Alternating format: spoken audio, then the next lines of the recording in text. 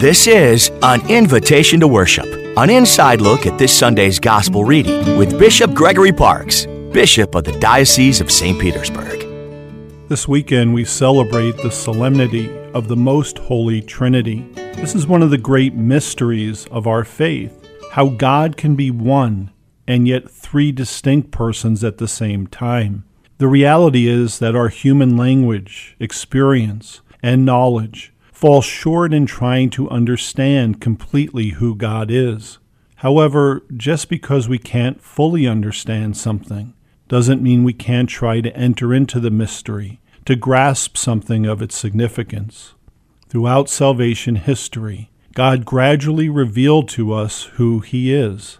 He revealed Himself as Father and Creator of the heavens and earth. In time, He sent His Son to be our Savior and Redeemer. And as we celebrated last weekend at Pentecost, He sent the Spirit to be our advocate and guide as we await His return in glory. In revealing Himself in this way, God has shared with us that He is a communion or family of persons, the Most Holy Trinity. And it is in the name of the Holy Trinity that we are baptized. Rather than focusing on the how of the Trinity, it's more important and useful to focus on what the Trinity does for us and how it guides our lives.